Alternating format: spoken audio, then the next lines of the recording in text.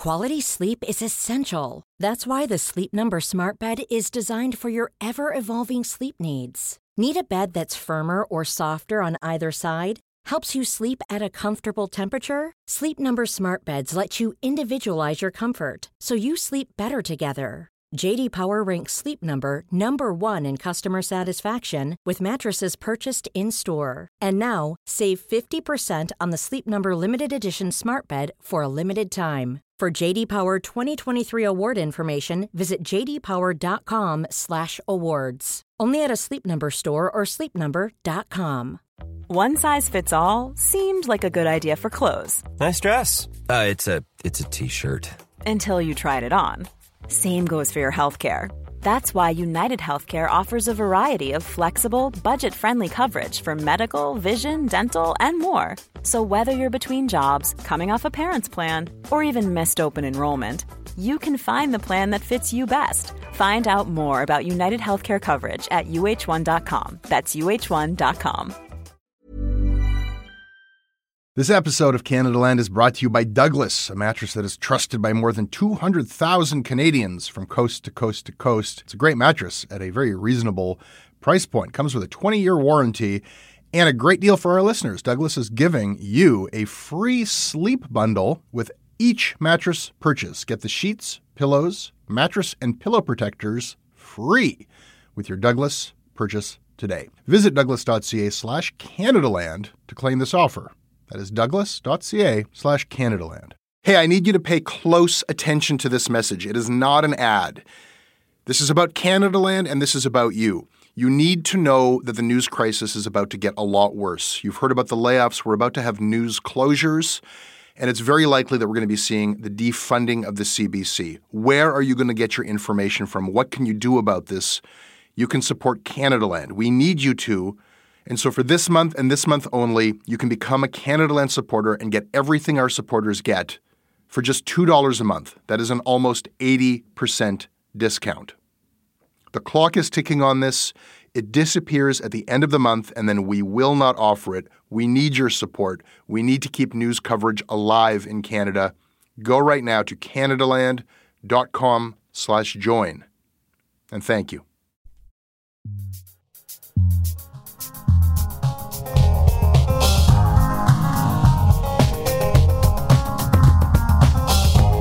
Sean Craig. Jesse Brown. Formerly of Canadaland. Yes, that's it. The National Post, Global, The Logic. I miss anyone? No. Welcome back. Oh, yeah, thanks.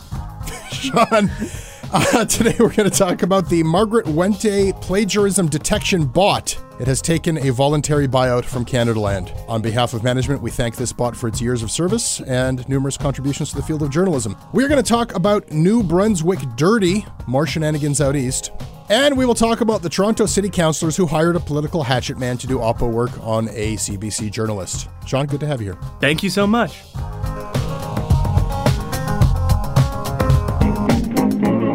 This episode of Shortcuts is brought to you by Martin Wolf, Luke Slabud, Drew White, Erica Stacey, Perrin Grauer, John Wunderlich, Hannah Jackson, and Danu Neeson. My name is Danu. I'm from Calgary, and I'm a university researcher. I support Canadaland because it really helps me stay connected with news from across Canada, and especially news that I don't think mainstream media really covers with energy and attention that it should. It's really meaningful for me to be able to support an independent news source in Canada that embodies what I want from the news and the media. Sean, this episode is brought to you and everybody else by HelloFresh. You like having boxes of food shipped to your house, don't you? I do. Excellent I answer. have no experience of that, actually. Yeah, but it sounds good, right? One thing that you, Sean Craig, may enjoy is making adobo pork tacos with tomatillo cilantro salsa in your home. They do all the meal planning, shopping, prepping. You can focus on the love of cooking and eating and feeding people great food. It takes 30 minutes or less. You can get top-rated seasonal recipes and pre-measured ingredients delivered right to your door every week. This is great for weeknights. You can make family dinners stress-free, kid-friendly recipes if you like. Everybody, the pickiest eaters, will love this stuff. The food is seasonal. The ingredients are pre-measured. It's delivered right to your door every week. I have had the pleasure of cooking with HelloFresh, and it does get you cooking stuff that you would not otherwise be cooking. Get 50% off your first box of HelloFresh when you go to hellofresh.ca/CanadaLand50 and enter the promo code CanadaLand50. Once again, that is hellofresh.ca/CanadaLand50, promo code CanadaLand50.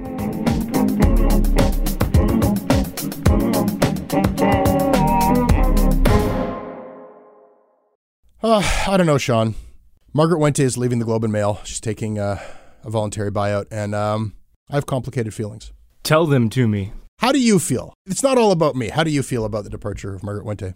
I don't feel anything because I haven't read Margaret Wente ever, except for when 2 plagiarism scandals happened. Or when some article she wrote went viral. She's not a resonant person for my generation because I'm a millennial.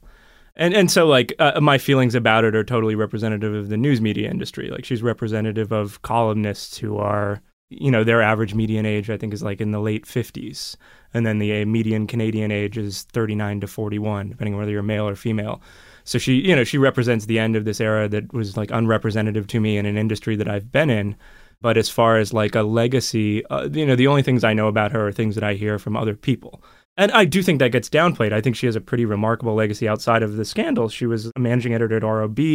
She, pioneered a sort of contrarianism in the 90s in Canada that was needed when she was a writer. She's originally from Illinois, I think.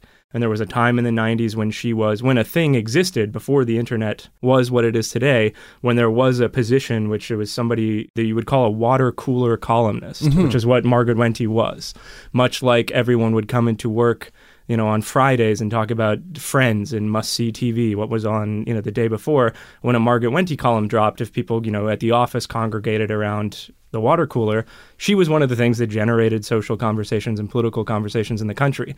So she was a very significant and important person for a long time in this country. Having said all that, I feel like there's probably some importance in putting into perspective her entire career, what it means about columnizing, what it means about newspapers, and what it means about people like us that are younger that work in this industry. I mean, for somebody who doesn't read her, you know a lot about her. Yes. And I think makes some great points. The only thing you said that I think I would take issue with is the idea of her not resonating with millennials. I feel like half of her readers were people who fucking hated her. Right. And that's a talent, She had a talent for being a columnist who, some portion of her readership, maybe half, maybe more, went damn straight. She's saying what I'm thinking, and the other half, I'm like, oh, fuck you. No, I'm reading this. No, oh, fuck you, And that kept her, there's a lot of people who I think are mostly right, who write columns in this country, and who I do not read as much as I have been. Right? Do you mean center-right political spectrum? No, I'm sorry. There are many columnists in this country who I think are correct. I agree with most of their beliefs, and I don't read their stuff as much as I read Margaret Wente because I already know what I think. So part of me is just kind of respect the game. Part of this is straddling that love-hate thing is something she's done well. I have complicated feelings because Margaret Wente is indirectly responsible for Canadaland. It was the plagiarism scandal. I mean, I had already been pitching the idea of doing some media criticism, and this was the first one in 2012. Yeah, so remember, way back, the first plagiarism scandal. I sandwiched in some Margaret Wente references into a tech column because I was just so interested in writing about media and no one would hire me to do it. And that led to Steve Paikin inviting me on his show to talk about the Margaret Wente plagiarism scandal. And I sat there on this panel and everyone was pussyfooting so trepidatiously around the word plagiarism. And Steve likes to go right at a thing. But even he was like, is plagiarism the right word? And I just lost. I'm like, how is this person so powerful that the definition of plagiarism that would apply to any undergraduate student in any school in this country, we have a different language and we actually will try to, come up with different wording or a different term because it's Margaret Wente and we can't just call her a plagiarist. And I just sort of let at her. And I felt invigorated and unburdened, and I felt like, well, my career is probably over as I biked home from that appearance. And the feedback I got from that kind of fueled me to do this in the first place. And like you, I felt like she represents everything that I hated about the establishment in Canadian media, about the cronyism and the chumminess and the silence that people had and the caste system of standards where some people were protected no matter what they did. So she's sort of an interesting figure to me in that way. Yes, by weird coincidence, she brought me into journalism too, because that was when I'd start first seriously writing. It was for Vice at the time about Wente when that happened, if you recall. And it was because for me, it was as a foreigner is what was so resonant about it. Like I had just moved to Toronto in 2012 from Europe for a few years, and I grew up in America. So I was used to, like, I'd seen plagiarism scandals, like, Jonah Lehrer or Johan Hari in the UK, and had seen papers hold their writers to account. You didn't necessarily have to fire them, but you did have to rectify it. And watching the Globe and Mail dig its heels in at the time, I think people still don't remember that the Globe and Mail has only selectively acknowledged Margaret Wente's plagiarism. Yeah. There are several other incidents going back to the 2012 scandal. Like there's a major passage lifted from Dana Milbank in the Washington Post in like a 2009 Carol Wainio, the artist who exposed the Wente, Globe won't she documented this. The Globe won't even talk about that. Yeah. They acknowledged a very slim number of them. And the Globe's editor-in-chief, David Walmsley, he was confronted once in public about it at some event and utterly cowered away from addressing it, right? Said, I won't talk about this in public, come talk to me somewhere else. I think it was actually Jane Litvinenko, who used to work at Canadaland, who asked that question. Yeah, and it was with Jane that we actually did, I think it was a reader who came up with, we actually had a plagiarism bot scoured Wente's columns and compared it to everything else that had been written elsewhere and actually found some other lifted passages. But so seeing that scandal was just, it was like shocking as an alien outsider. And then when I was writing about it really defined what was different about Canada. About Canada. Well, because I remember I emailed Charles Safe, who's a great professor at New York University, and he conducted the Jonah Lehrer investigation for Wired magazine. And I sent him the examples that Wainio had done. He's an expert in this sort of thing. And I said, do you think this passes the smell test? And he just wrote back, I can't remember, but he said, yeah, holy cow, this is plagiarism. They need to investigate her. Like, they should review her work. And they never bothered with it. Right? They acknowledged 2 or 3 mistakes and moved on. And they did that again the second time. I think that you and I could have some kind of a J-school conversation, or even more like Think PC. She really represents the rift between one era of Canadian journalism and perhaps one era of Canadian society and the next. And let us not damn her. Let us just put her in that context. But I'm actually going to go one step further. And I'm going to talk about the pleasure of Margaret Wente. Sure. Wow, that is an unsettling sentence. I think that there is a pleasure in reading somebody who, not just because it's fun to hate a columnist or hate their ideas, but I appreciate her the same way that I appreciate John Kay. I don't like unspoken things, okay? When I interviewed John Kay and he was taking over the Walrus, and I said, well, he was talking about how he's going to bring in new voices and new writers. And I asked who, and he said, well, Colby Kosh and Conrad Black. And I said, well, what about any people with any diversity? What about young people? And, he said it. It was so refreshing to hear somebody just say it. He says, well, I don't think that non-white people really want to go into journalism these days. He actually okay, I kind of figured that you thought that you had some weird philosophy about this. And he went on about how, new immigrants want their kids to be doctors and lawyers and journalism isn't a white collar profession anymore. He sort of had this twisted logic. Of course, there are tons of wonderful aspiring journalists of color and from every nationality. And if you just want to go and find them, you can, and then you can publish them. But it was there was a usefulness to John Kay and his candor in just oh, okay, this is what editors in this country think. And I often felt that in reading Margaret Wente's columns, at least it's not hidden, as in Canada, we often hide a lot of, she would just say, well, Canada, prioritizes certain Judeo-Christian values and, having a burqa and that doesn't wash. Or she would say when John Grayson was locked up, she'd say, well, sure, he's a Canadian who's locked up abroad, but I don't like his politics and I don't like his gay-friendly films that are government-funded that nobody likes. She'd just say that, and I find those opinions deplorable. But I know that a lot of people have them, and I think that we can get into a thing about, well, why the hell would the Globe, or should the Globe, if the plagiarism thing aside, why should they give a platform for that? I think that's a good question. But I almost more just feel it's not that one group of people's rigid, somewhat bigoted aunt shouldn't have a voice. It's that I kind of want to hear from everybody else's closed-minded uncles and aunts as well. I think the real problem with Margaret Wente is that she was sort of presented as she represents this country. There's a usefulness to hearing people say things that are wrong. I don't mind having space for wrong opinions. They help kind of keep the dialogue going. Does any of that make sense? It makes perfect sense. And it boils down to the usefulness of the job of a columnist in 2019. And what does it have to do with the way we consume information today? Because when you think about the job of columnist, it's basically the easiest and cushiest and most coveted job in newspapers that you could possibly have.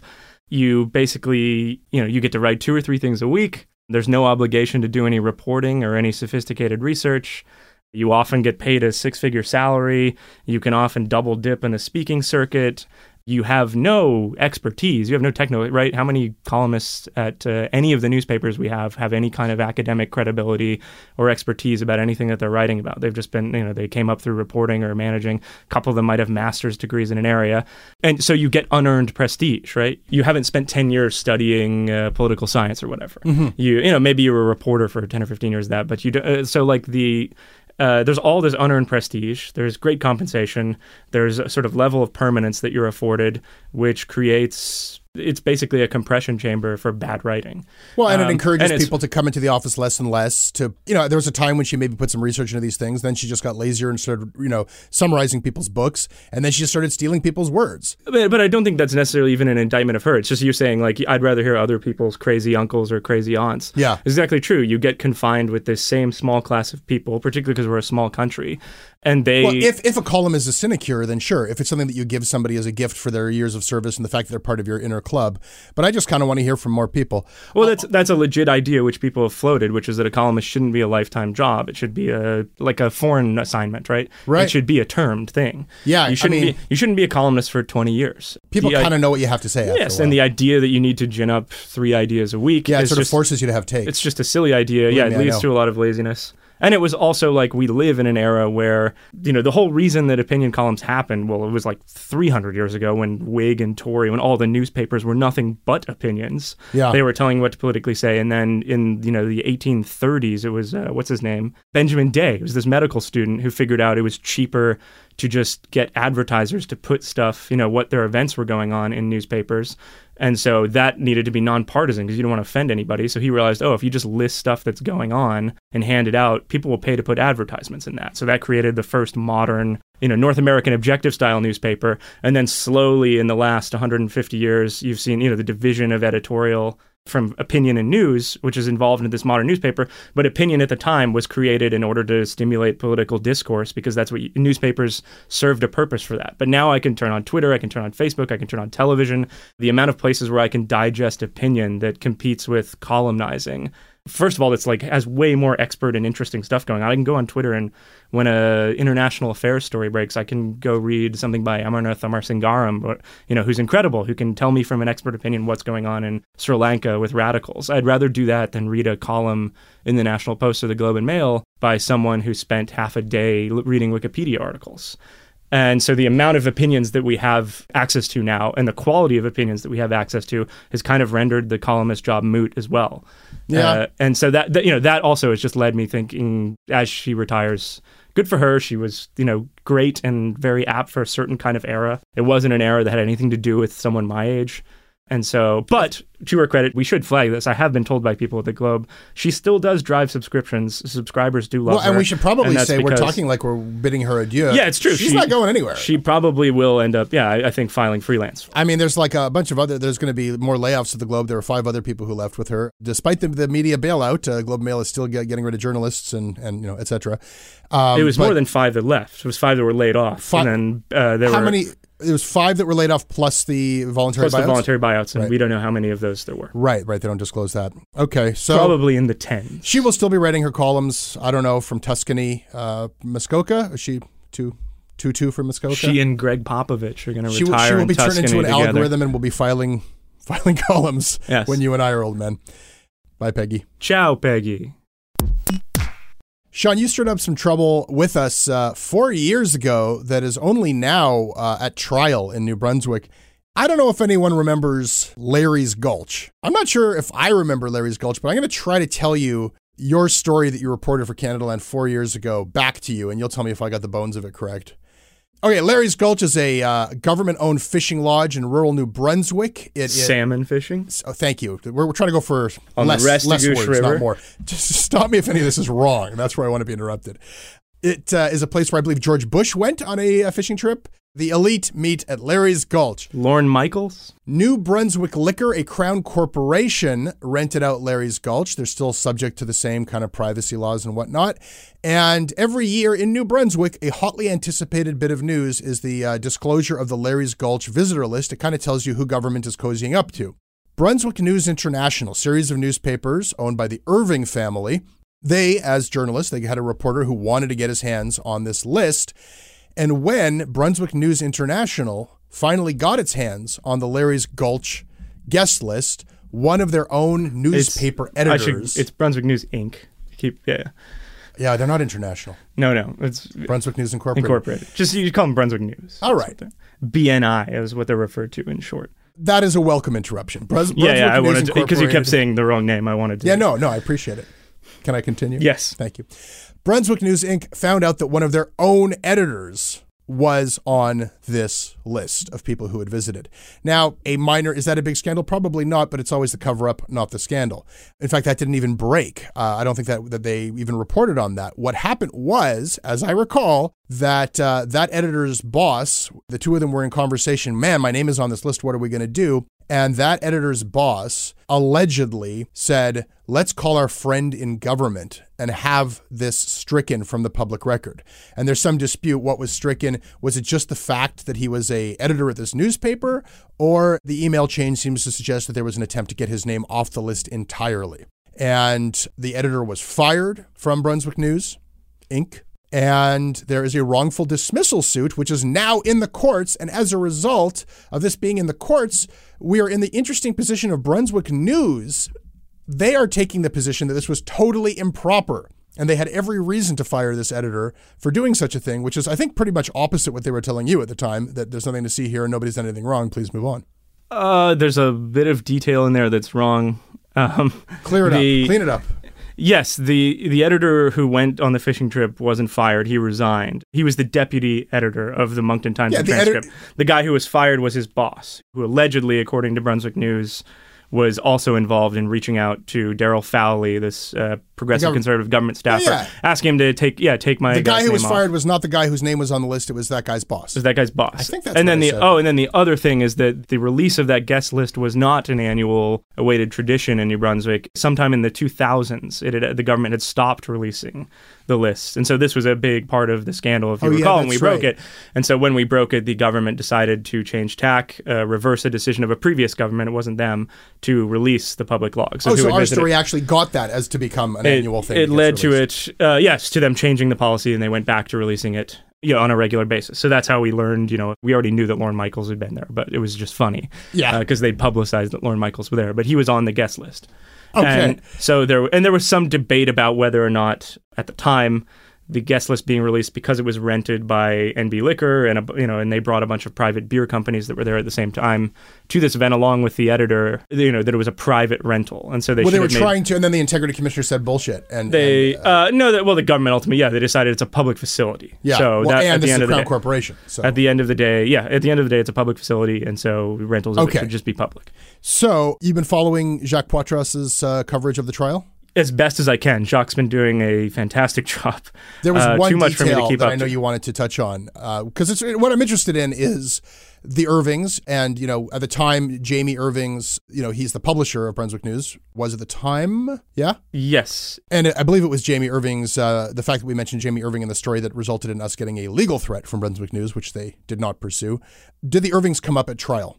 Briefly, but completely unrelated to the case. It was, as Jacques Poitras was reporting yesterday, in some of the testimony that was going on, Hogan, the guy who was fired, who's suing Brunswick News, his lawyer got someone who used to work at Brunswick News to describe the centralization of editorial decision-making at Brunswick News, which supposedly took place in 2009 and 2010, which is around the time that Jamie Irving took over as vice president. And so the claim that was testified in court this week that Jamie Irving took part in discussions which were about approving editorials appearing in all of the company's newspapers. Really? So a very key figure in the Irving family, which is the most powerful family in New Brunswick, one of the most powerful families having in the sign province. Off on every opinion. So he was, or at least he sat in. Yes, he took part. And, these were the meetings where all the editorials and all the papers were approved. And this was only testimony. I mean, we don't know if it's true. But a former Telegraph Journal, which is their flagship newspaper, a former editor there testified that there was, the editorial was centralized around 2009-10. All right, while we're talking about the Irvings and Brunswick News, and Jacques Poitras for that matter, he's also covering this other thing, which raises questions about the Irvings' influence in the media, seeing as they are the media, and the relationship and the conflicts with their own energy business. What happened? What happened was a reporter at one of their newspapers got a leaked government document. It was a carbon tax document. It showed the carbon price impact on New Brunswick Power and its ratepayers, okay? So this got sent to a reporter. Reporter published a story on it. And what happened?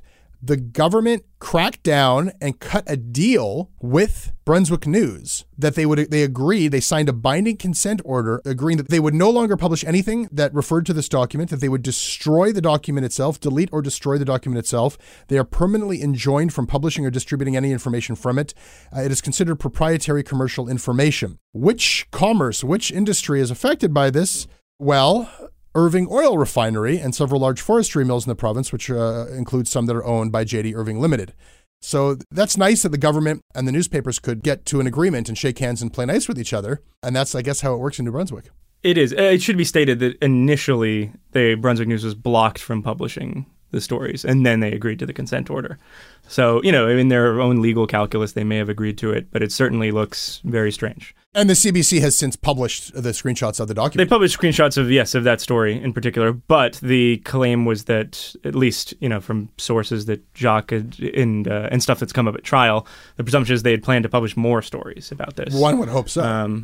Yes, that's one thing that we should, as much as we're hammering on Brunswick News, we should mention, Brunswick News still does a lot of great journalism. It just won a Michener Award, and it's headed by Wendy Metcalf, who is a pretty respected and beloved editor at the Toronto Sun and Toronto Star. Yeah, that's absolutely true. The Michener Award being the top Canadian prize for public service journalism, so this kind of aggressive reporting is absolutely what you'd expect of them, because those papers are stacked. Oh, they've got wonderful reporters, but sometimes ownership gets involved, and the problem being that, as listeners should know, may not know, and go back in the Canadaland archives and listen to the episode with Jacques Poitras about his book Irving versus Irving, which is one of the best business books of the last decade, that New Brunswick has a particular news deficit, and that the Irvings control most of the community, local, and major newspapers, and the only real primary competitor is CBC. Actually, this is a community where the CBC, I think, is invaluable, right? You would just have the Irvings if not for CBC. Yes, and in fact, I forgot. I looked up, as far as the trial that's going on right now, the only two publications that I saw that were covering it were CBC, that had a reporter there. CBC was there, and the Francophone newspaper based out of Moncton, L'Acadie Nouvelle, was there. And that's it. Well, when Wendy Metcalf, the editor-in-chief of Brunswick News, Inc., was accepting her Michener Award, Jacques noted in his reporting that in her speech, she said that without journalism, secrecy would be rampant, truth, trust, transparency would be scant. This episode is brought to you by the Center for Addiction and Mental Health. Right now, there is an opioid crisis. Right now, there is a mental health crisis. But right now, it is Mental Health Week. And what that means is you can do something about these crises. You can help people. You can help CAMH save lives. They offer treatment with dignity, and they are doing cutting-edge research. I don't know if anybody listening to this is untouched by this crisis. You can see it in the downtown of every city in this country. You certainly feel it in Toronto. This is not something happening to other people. These are our friends. These are our communities, our families. We are all touched by addiction. We are all touched by the mental health crisis, and we all share responsibility to do something about it. Helping CAMH is something you can do about it. Help change mental health care forever. Your support will help CAMH build a future where nobody is left behind. Donate at camh.ca/Canadaland to help them treat addiction and build hope. This episode is sponsored by BetterHelp. It's amazing the things that we tell ourselves to talk ourselves out of getting help. Anybody who's actually gotten help knows that the process of getting things off your chest, of taking your stressors, your problems, and just not letting them be bottled up, working through just conveying them to somebody, half of the battle is just doing that. You unburden yourself, and you know what? If you have a real mental health professional, no, they don't have magic bullets or magic words that make it all go away. But often they can help you see things a little bit differently and guide you to strategies or tools or to a new perspective that actually does help. As the largest online therapy provider in the world, BetterHelp can provide access to mental health professionals with a wide variety of expertise in mental health. Because you listen to this podcast, you get 10% off of your first month at betterhelp.com/Canadaland. That's betterhelp.com/Canadaland. Sean, every Canadian has a right to be annoyed by Canadaland, to love Canadaland, to hate Canadaland, to listen to Canadaland, but many Canadians don't even know about Canadaland, or Commons, or Oppo, or our articles, or Wag the Doug. There's a lot of people who just don't know that we exist. We make all of this free stuff. That's the job we're in, and a lot of people don't know about it, and we want them to know about it. So we have been reminding people, tell somebody who you think might want to know about Canadaland. Tell somebody about the Wag the Doug live podcast taping at the Toronto Outdoor Art Fair. Another free thing that we are providing to the public in collaboration with the Toronto Outdoor Art Fair. This is happening Saturday, July 13th at 3:15 p.m. at the Toronto Outdoor Art Fair, a fantastic event at Nathan Phillips Square. If you want a seat at that, just Google Doug Ford versus the Arts. The Eventbrite link will be the second thing that comes up. Doug Ford versus the Arts. Come and listen to Jonathan Goldsby and Allison Smith talk about Doug Ford's disastrous impact on the arts in Canada. And say hi while you're there, July 13th. And come say hi to the rest of Canadaland at booth 267. Sean, you are a Canadaland OG. You know about Duly Noted. You were here for the birth of Duly Noted. Was I? I really don't remember when it started. Do you have something you want to duly note today? Yeah, I actually want to be nice to the Globe and Mail, and I just want to duly note, just in praise of letting writers write about things they love, which the Globe and Mail has been doing for the last week with television critic John Doyle, who I think is secretly one of the best soccer writers on the planet. He's been covering the Women's World Cup, and he wrote a phenomenal column this week about the Women's World Cup's loss to the Swedish team. And just reading him, he's written a book on soccer. He grew up loving soccer. And part of the thing about the Globe, buyouts that have taken place is the Globe sports section, particularly in the last 5-10 years, has been totally decimated. It's a newspaper that doesn't really publish a lot of great sports content. And it was just a nice thing to see a writer who so lovingly cares about something unleashed on the Globe's pages, which are sometimes sort of conservative in their prose. And just reading him talking about there was a penalty kick that was missed by Janine Beckie. And he calls her a gifted player with a moving ball, swift of foot and good at finding space, but she does not have a powerful kick. She just doesn't. And like all the intimate knowledge that he has of the game because he watches it so much just comes out on the page. And he talks about how, the Swedish goalkeeper, Hedvig Lindahl, is a wise veteran. So she saw this bad penalty kick, which was, it was fine. The kick was accurate and low, but a veteran goalkeeper knows that. They know to go low on a bad kick like that when the ball's low. Where they can reach and where the shot lacks ferocity, as he writes. And so it was just it was a wonderful treat to see, first of all, women's soccer, which is this amazing nascent sport that deserves more attention. The Globe put such a great writer who cares about it on it. And so I just want to say, in praise of newspapers putting people who love things and letting them write about them. And it's been a real treat, reading John whenever he writes about soccer. I'm a sports illiterate with a soccer obsessed kid, and so I'm trying to figure out what this thing is all about, so I can have conversations with my kid about it. But I'll check out John Doyle's column. Duly noted. I'm going to duly note our own stuff this week because a project 8 months in the making. Actually, Sean, you'll know it's years in the making. We started to look at the Kielburgers when you were here years and years ago, and then Jaron has been doing his investigation of the We organization as his primary focus for the last 8 months. And we have just published, as many of you know, we're going to tell you about this every way we can. I think we have one more report on it on Monday's podcast. But the main report and the most thorough report, and really, I think, one of the strongest pieces of written journalism we've ever published is on the website right now. It is called Inside the Cult of Kielburger. Give it a read. Duly noted. Okay, here's another yarn that we're going to try to work through. Okay? We're going to jam this one in. Yes. I love this story. Oh, okay. Let me see if I Good, because you can lead the charge here. All right, let me give this a shot. Go back in time a little bit, and you've got these two Toronto City councillors, Justin DiCiano and Councillor Mark Grimes. CBC starts running stories about them, examining their relationship with developers in Etobicoke. This reporter, John Lancaster, reveals that both of these councillors have pushed to rezone lands in a way that would benefit this developer called Dunbar. So what's up with Dunbar? One of the councillors bought a house from Dunbar and paid somewhere between $30,000 and $66,000 less than market rate for this house of this developer who he has benefited in his work as a councillor. And separately, the other councillor, Grimes, appeared in a promo video for a condo development, and Toronto's Integrity Commissioner ultimately called that improper. So CBC is revealing this stuff about these councillors. And what did the councillors do?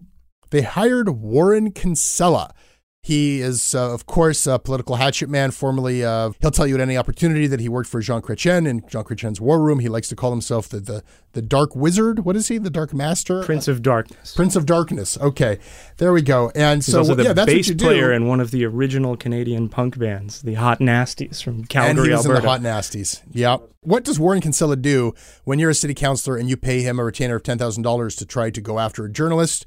Kinsella did a bunch of stuff. He did Oppo research on one of Grimes' political opponents.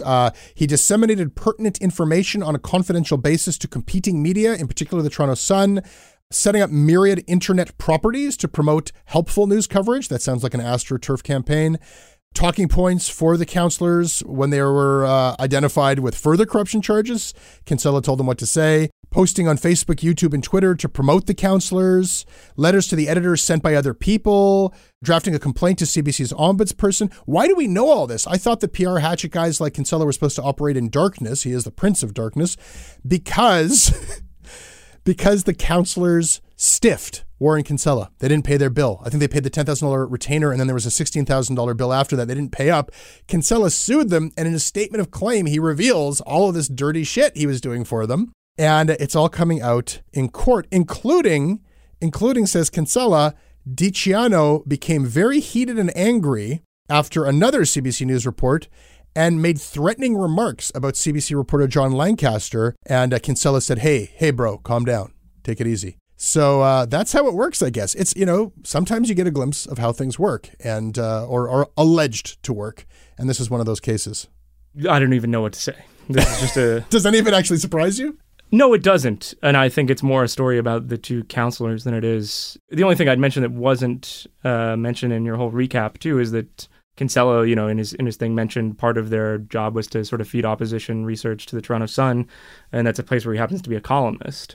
There's nothing wrong with him being a columnist there necessarily. This doesn't bring up a point about Warren Kinsella. It just brings up a point in general about having strategists and crisis communication firms write in your newspapers on a regular basis. Like the Toronto Star has the same problem with Jamie Watt, who writes in there all the time. And so involving people in your, in your editorial side, as the Sun has in Kinsella's case, who have vested stakes, working for either corporate, political, whatever, interested parties. That's the interesting journalism question for me that came up in this. I think there's an interesting journalism question just about, I'm not ready to just say oh yeah, that's just how it's done. We pick off journalists, we hire experts to try to go after journalists. I think that there's an increasing practice of journalists getting targeted when people don't like what they have to say, and rather than rebutting or dealing with it in the discourse, hiring somebody to try to smear them through a back channel. Of course, I've had my own troubles with this, yes, and probably am speaking from an emotional point of view as well, but I do feel like we're seeing more and more of this. I think journalists it's kind of the same point you're making in different ways. Journalism is vulnerable in that you can get those messages past editors in a way that you didn't used to be able to, and I think that journalists are vulnerable in a way that I think powerful people would have to think twice about targeting a CBC journalist or a journalist with a major news organization, because you wouldn't want to make an enemy out of that news outfit if you really felt that they had power beyond just that one individual. And I think that there's just an increasing willingness on the part of the powerful to, I think that Trump has emboldened people to target journalists, and I think that we're seeing campaigns against journalists. Although, to be fair, at least in this case, it looks like Kinsella is the one who tried to calm the counselor down. I don't know if it's a physical threat, but don't threaten the journalist. Maybe don't do that. Yeah. In part because he used to be a journalist himself. So sure.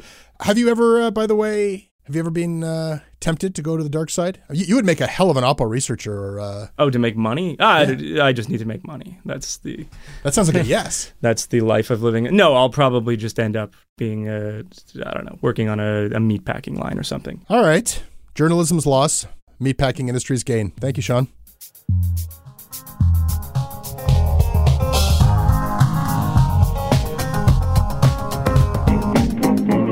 That is your Canadaland Shortcuts. You can email me about it at jesse@canadalandshow.com. I read everything that you send. We're on Twitter at Canadaland. Sean, where can people find you?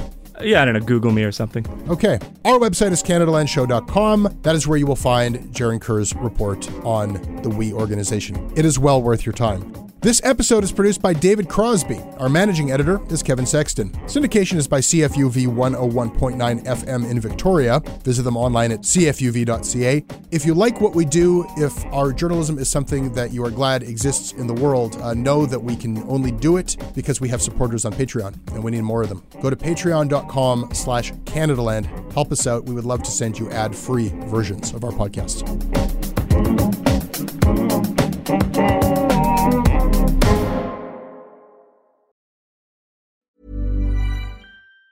Planning for your next trip? Elevate your travel style with Quince. Quince has all the jet-setting essentials you'll want for your next getaway, like European linen, premium luggage options, buttery soft Italian leather bags, and so much more. And it's all priced at 50 to 80% less than similar brands. Plus, Quince only works with factories that use safe and ethical manufacturing practices. Pack your bags with high-quality essentials you'll be wearing for vacations to come with Quince. Go to quince.com/trip for free shipping and 365-day returns. Hi, I'm Daniel, founder of Pretty Litter. Cats and cat owners deserve better than any old-fashioned litter. That's why I teamed up with scientists and veterinarians to create Pretty Litter. Its innovative crystal formula has superior odor control and weighs up to 80% less than clay litter. Pretty Litter even monitors health by changing colors to help detect early signs of potential illness. It's the world's smartest kitty litter. Go to prettylitter.com and use code ACAST for 20% off your first order and a free cat toy. Terms and conditions apply. See site for details.